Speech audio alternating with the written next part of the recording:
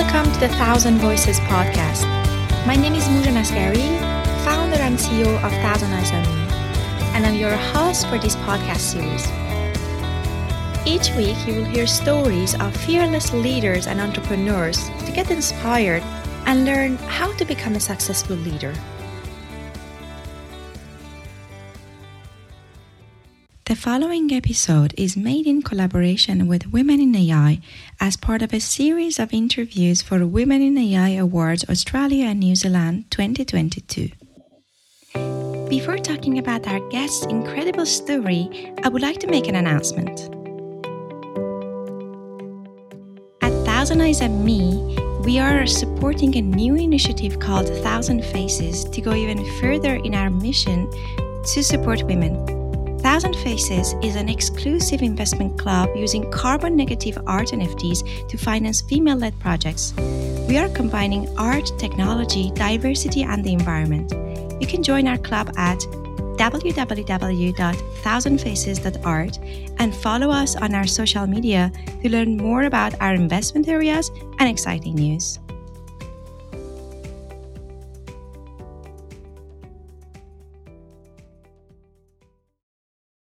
Hello, I'm Mujan Asghari, founder and CEO of Thousand Eyes on Me, and I'm delighted to be hosting this series as we talk to influential leaders, understand a little bit about their journey.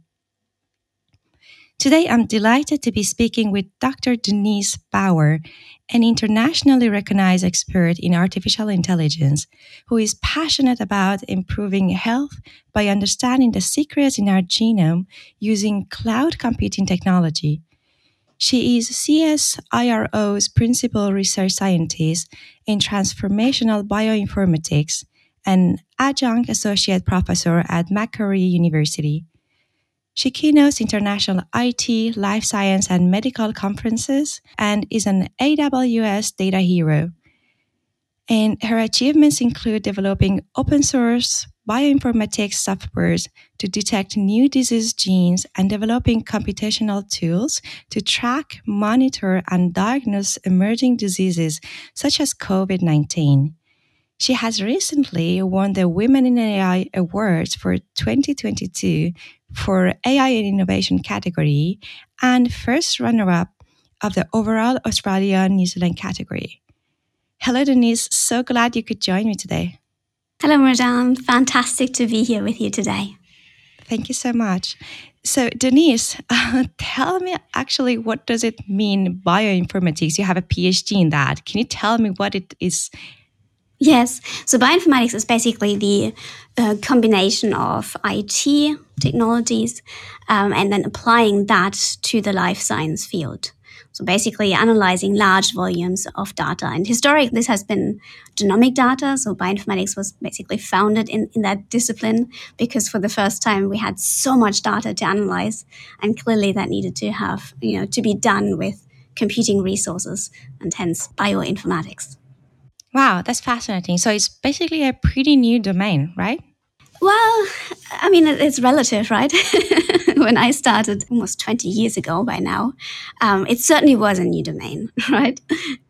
But yes, by now it's an old hat. Wow. So how have you seen that this major evolving over time? Yes, it's actually interesting in that the narrative hasn't changed that much. So when I started the first genome or the Human Genome Project was in full swing to analyze the first human genome, to decode the first human genome. And back then it sort of was said that there is so much, hidden in that 3 billion letters of the human genome that will be able to predict our disease risks, our metabolic preferences for certain drugs, and so on. So it was sort of said that it will revolutionize the medicine field. And that was 20 years ago. Since then, there were methods developed. We now have a better understanding of the human genome. But I think the secrets are still just as hidden as they were 20 years ago. In that we do know a little bit about, Mendelian diseases that are caused by single genes. But the common complex diseases that are really a burden on the healthcare system, like diabetes or stroke or Alzheimer's, it's pretty much still a a very much opaque space of how the genome is actually influencing risk and whether an individual that has a disease gene in quotes is actually developing the disease later on in life. Wow. So you're able to basically detect that early enough and eventually maybe prevent it in the next, let's say, baby who's going to be born or something like that? Yes. So newborn screening, which traditionally has been a heel prick test and then a set of biomedical tests. And here in Australia, about 20 diseases are detected for, as part of the newborn screening. But we do know many more genes that have genetic implications. So if there's a genetic change, a misspelling in the genome that can cause a disease, and obviously you want to find those diseases as early as possible in order to treat and intervene. And now there is the initiative of moving that to genome sequencing, which will give us more than 200 diseases to be diagnosed at birth. That is a huge step forward. But when we think about the 15,000 or so diseases that we already know by now, that is still a drop in the ocean. And there is so much yet to come. Wow. So the humanity knows 15,000 diseases? Is that the number? Well, again, it's what is a disease? And it's sort of diseases are spectrums and going in and out. What is a disease? You tell me. Yeah, exactly. So I think as sort of a proxy figure, it was at 15,000 diseases. But then again, what is a disease? What is the distinction between diseases? Can you group them together? Should you group them together? Mm-hmm. So for example, Alzheimer's, is that truly a single disease or is it more a bag of mixed diseases that have the same physiological manifestation? Wow, that's so profound. I've never thought of diseases that way, actually. Yes. Wow. So for example, if in the case of flus, we've had like different flus and then maybe COVID was like, one of them, like the SARS, and then we have different SARS. So are they like separated diseases in terms of category or what do you think? What's your take on that? Yeah, I think this is a different kind of question, though. So I was talking about the non-communicable diseases, or things that are not infectious, that are not caused by pathogens. Oh, sure, instead, Instead, in the genome, right? In the genome, exactly. But of course, you're absolutely right, because the pathogens, they have genomes too. Right? And therefore, one pathogen might be different from the next pathogen, but only by a single base pair or base, for example, with COVID. The different strains that that were identified, Delta and Omicron from the original Wuhan, there are 20 changes potentially in the overall genome of the virus, which is 30,000 bases. So 20 misspellings or alterations in the genome can cause a different strain and a very different outcome. So we do know that the Omicron strains are now much more infectious than the original Wuhan was. And that is done by, those couple of changes in the genome. So coming back to your question, yes, there are very different things, even though overall the virus might be the same, it might have the same name, but the underlying blueprint, the genome, might be different. Wow, that's so fascinating. That's so fascinating. So basically, all these changes, so you're kind of following the story and the evolution of the different little diseases and then how they're evolving, and we're trying to protect humanity. That's fascinating. Yes. And rather than just looking at something like in the past. Yeah, sure. So Denise, you talked a lot about a lot of words as an industrial engineer and corporate finance expert. I have no idea. Can you tell me in easy words, what is genome sequencing and pathogen, if you can tell to a 5-year-old kid? Yeah, so a genome is basically the blueprint of an organism. It has all the information that encodes how that organism looks like and how the organism behaves. And all of that is encoded in individual letters. So in the human genome, those are 4 letters, and the overall genome is 3 billion letters long.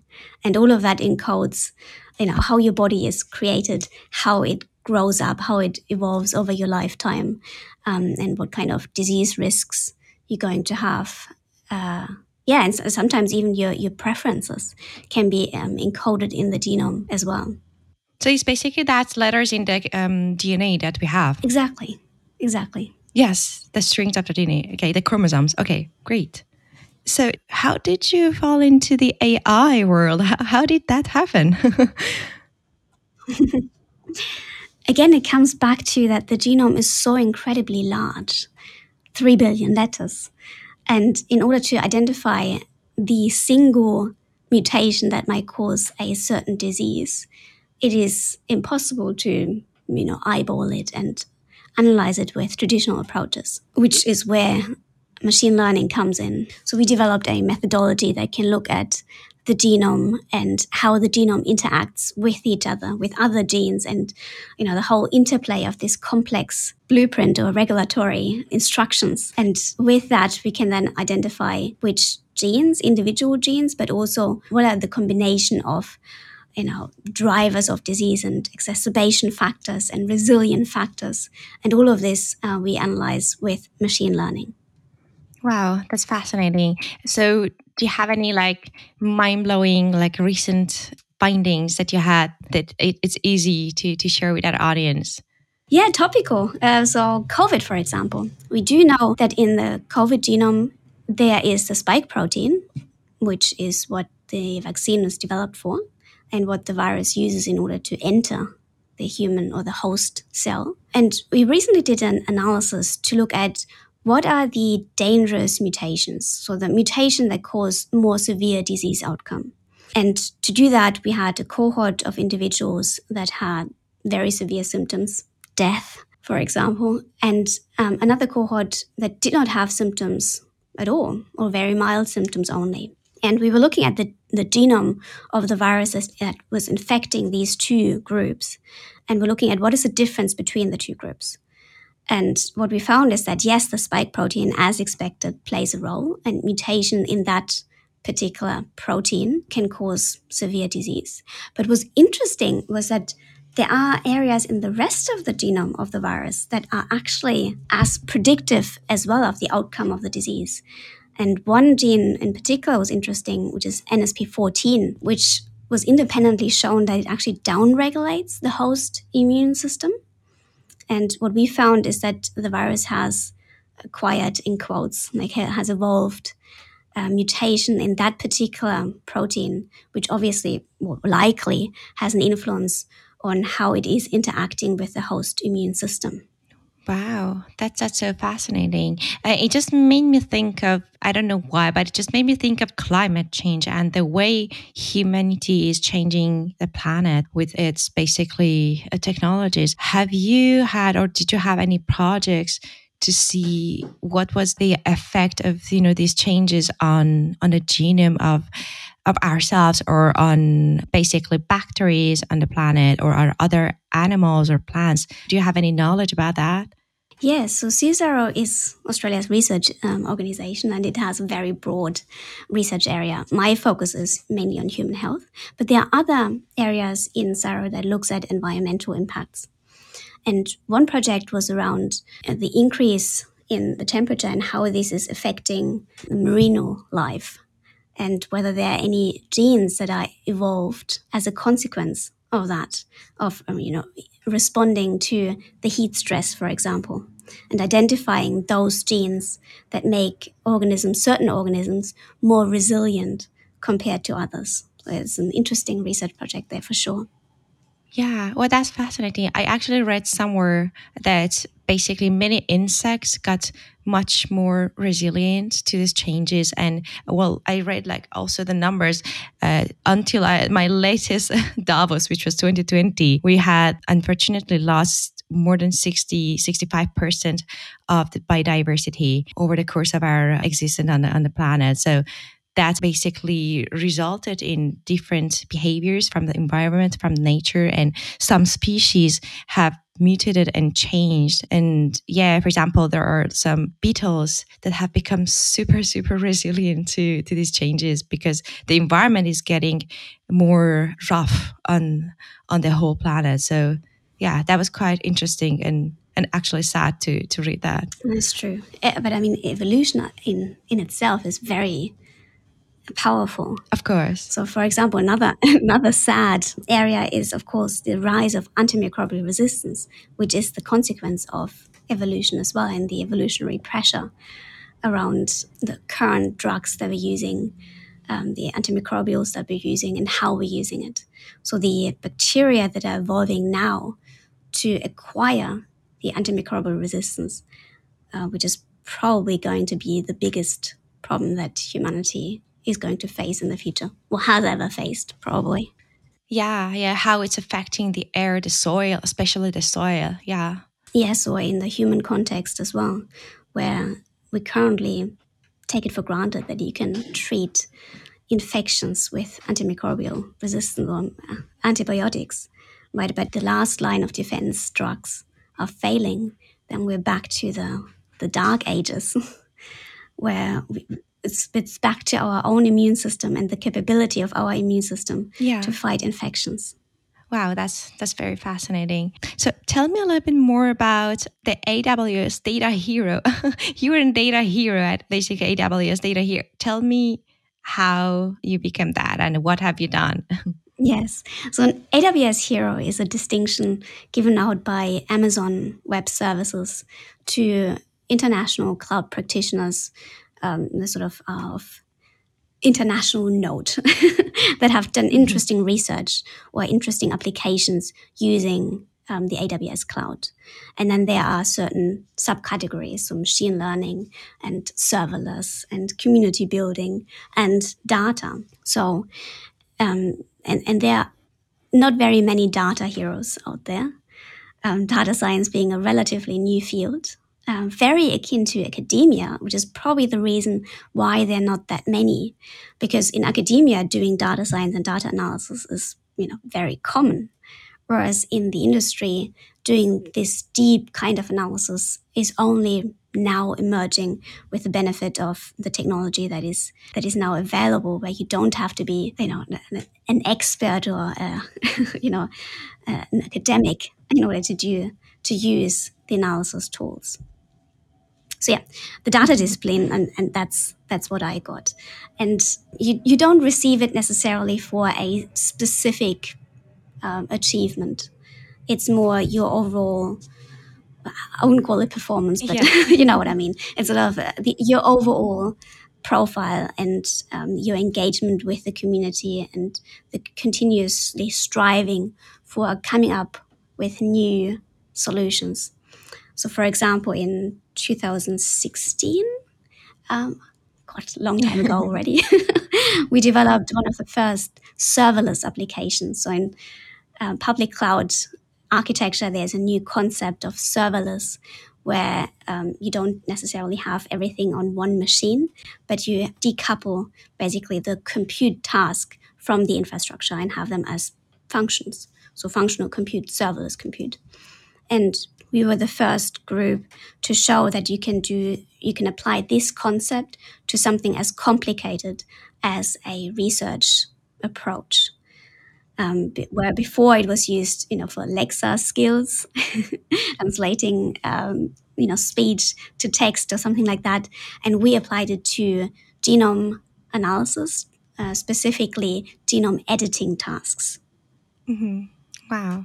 That's fascinating. I actually want to know what is your view on the current AI advancements and how do you see the future of AI moving forward in the next couple of years up to, going further than 10 years is very difficult, of course, for anybody to predict. But what is your vision? What is your point of view on the current state of AI and the future advancements? What are the things that you think you might see emerging in your area?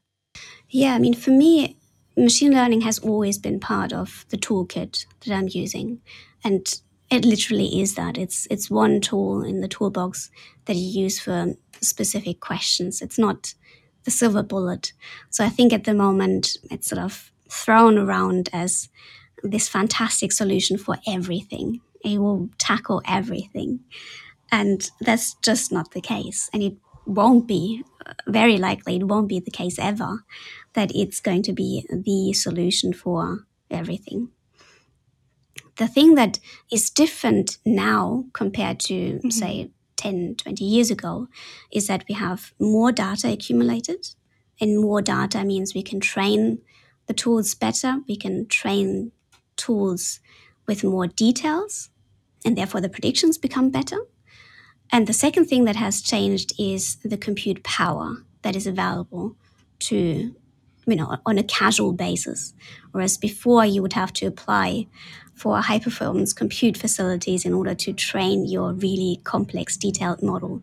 Whereas now you can just spin up a public cloud provider account and, train a really deep neural network and do something fancy with that. So I think with these two changes, it becomes more readily available, and it becomes more powerful in terms of the questions that we can answer. But it does not fundamentally change that a machine learning tool is only as good as the parameters you give it, or the context that you're applying it to. So, for example, with a supervised machine learning method, right, you do need to give it the data and the labels in order to train it. And with unsupervised approaches, you need to specify the boundaries in which the machine explores it. But in both cases, you just sort of need to give it the guardrails around it. And I think with this limitation, it will never be the silver bullet that can just be applied and will change things, by itself. In saying all of that, in putting all of these caveats in, of course, it's an absolutely fantastic tool that we wouldn't be able to do the genomic data analysis and the disease gene detection or COVID analysis without machine learning. And similarly, in the medical field, for example, I think the way it's used, or it will be used more and more there, is to support the clinicians to take the heavy lifting away from them so that they can concentrate and spend their quality time on the actual decision making. So a concrete example would be that when you look at X-rays, currently the clinicians on average have 5 minutes or so to look at the X-rays that they are presented with. And in those 5 minutes, they have to rule out the artifacts, find the things that are interesting, and then diagnose the things that are actually interesting. Whereas if a machine can rule out the artifacts and already circle the things that the clinician should be focusing on, then I think those 5 minutes are probably spent in more quality time, and the diagnosis is better. Yeah, that's very true. So one of the questions that always pops up in my mind is that, we have done such a great job to create these technologies, and we have many of them in our hands. But how scalable is that? How often do we see them in the actual hands of, let's say, doctors and experts in different, let's say, hospitals or institutions? How do you see that maybe in your hometown or in Australia?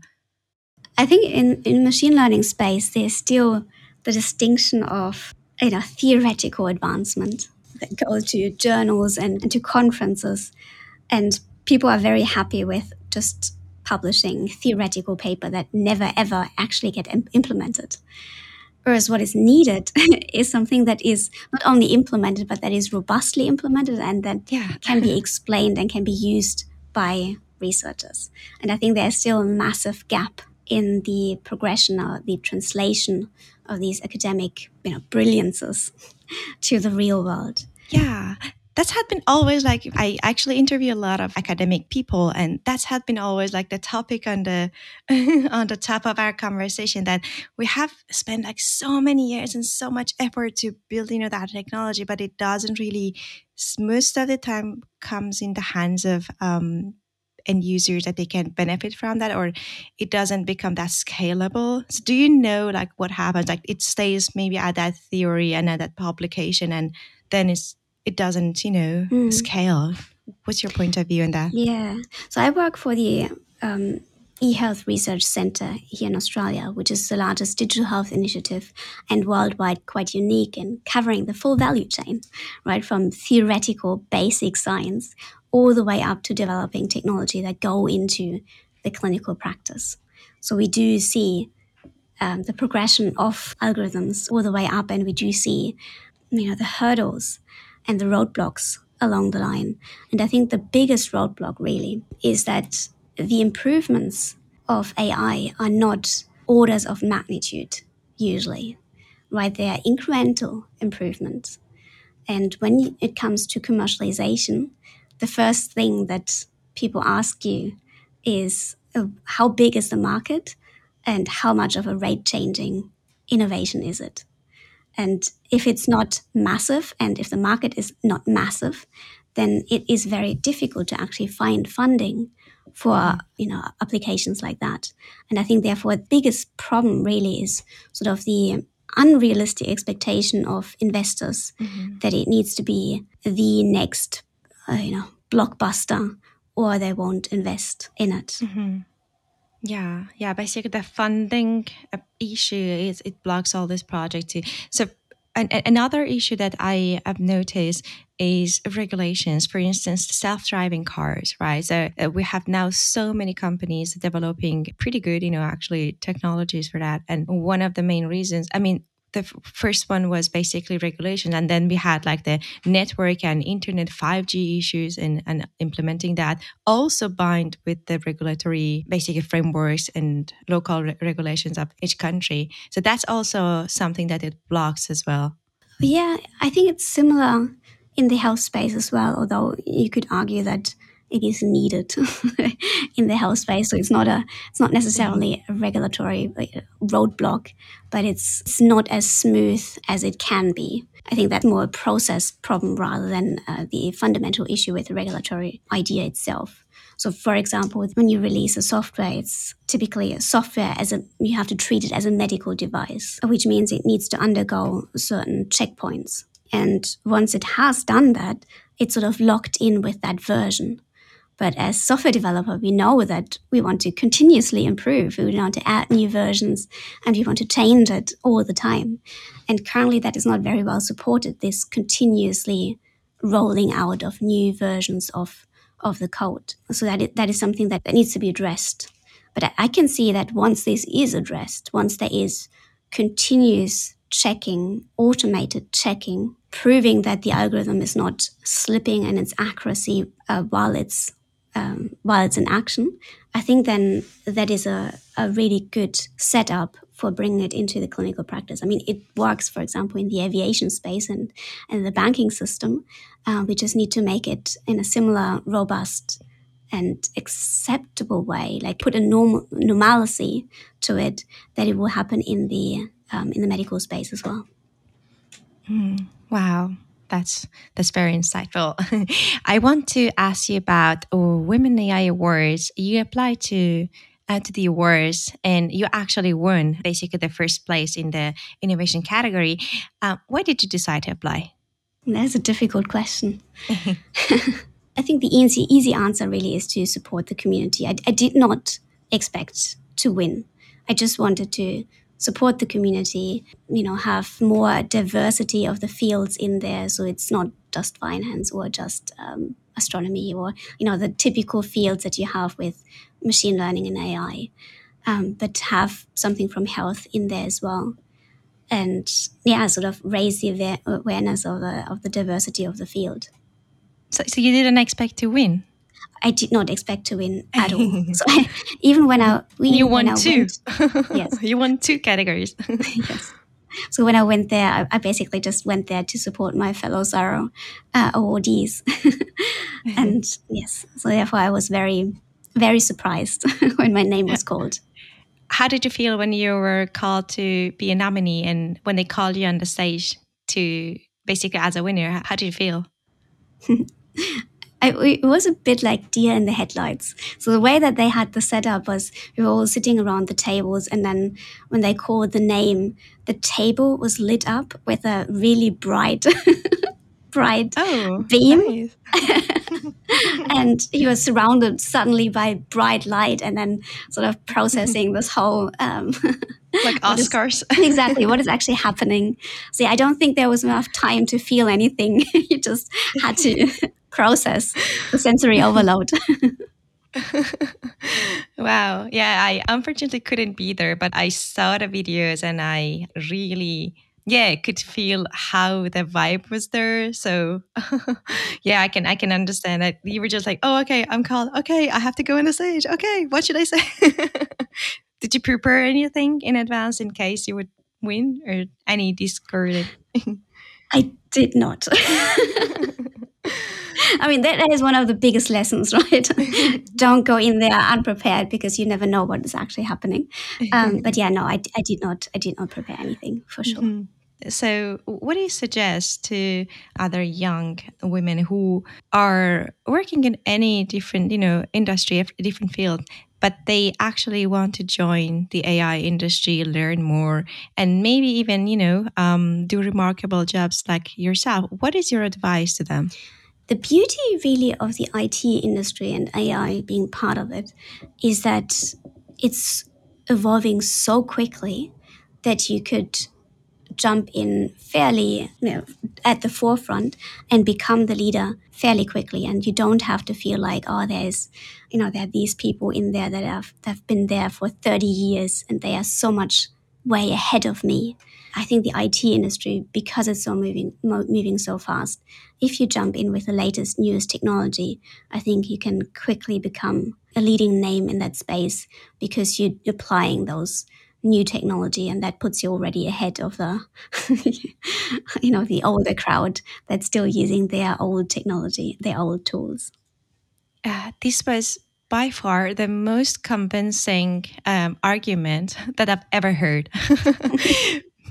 Basically, there's nothing such as it's too late for me. It's always a good time to jump Yes, in it because it's such an exactly. evolving field that you can always, yeah, be at the front line. So thank you so much, Yeah, Denise.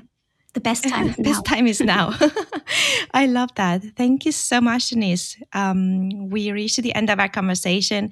I absolutely loved it. I learned so much about the genome sequencing, and bioinformatics, and the things that I didn't even know about the COVID that we had. And yeah, just such an Yes, inspiring conversation. Thank you for joining our show. fantastic. It was a pleasure. Thank you for the opportunity. Thousand Voices is a production of Thousand Eyes on Me. It is hosted by myself, Mujan Askari. Our supervising director is Aruna Patam. Our producer is Raul Kumar. Our technical director is Ashish Mittal. And our design director is Nusha Askari.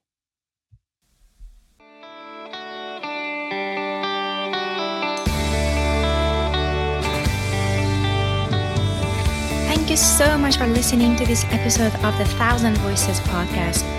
Join our community to find out more about our guests and our leadership programs on our website, www.thousandeyeson.me.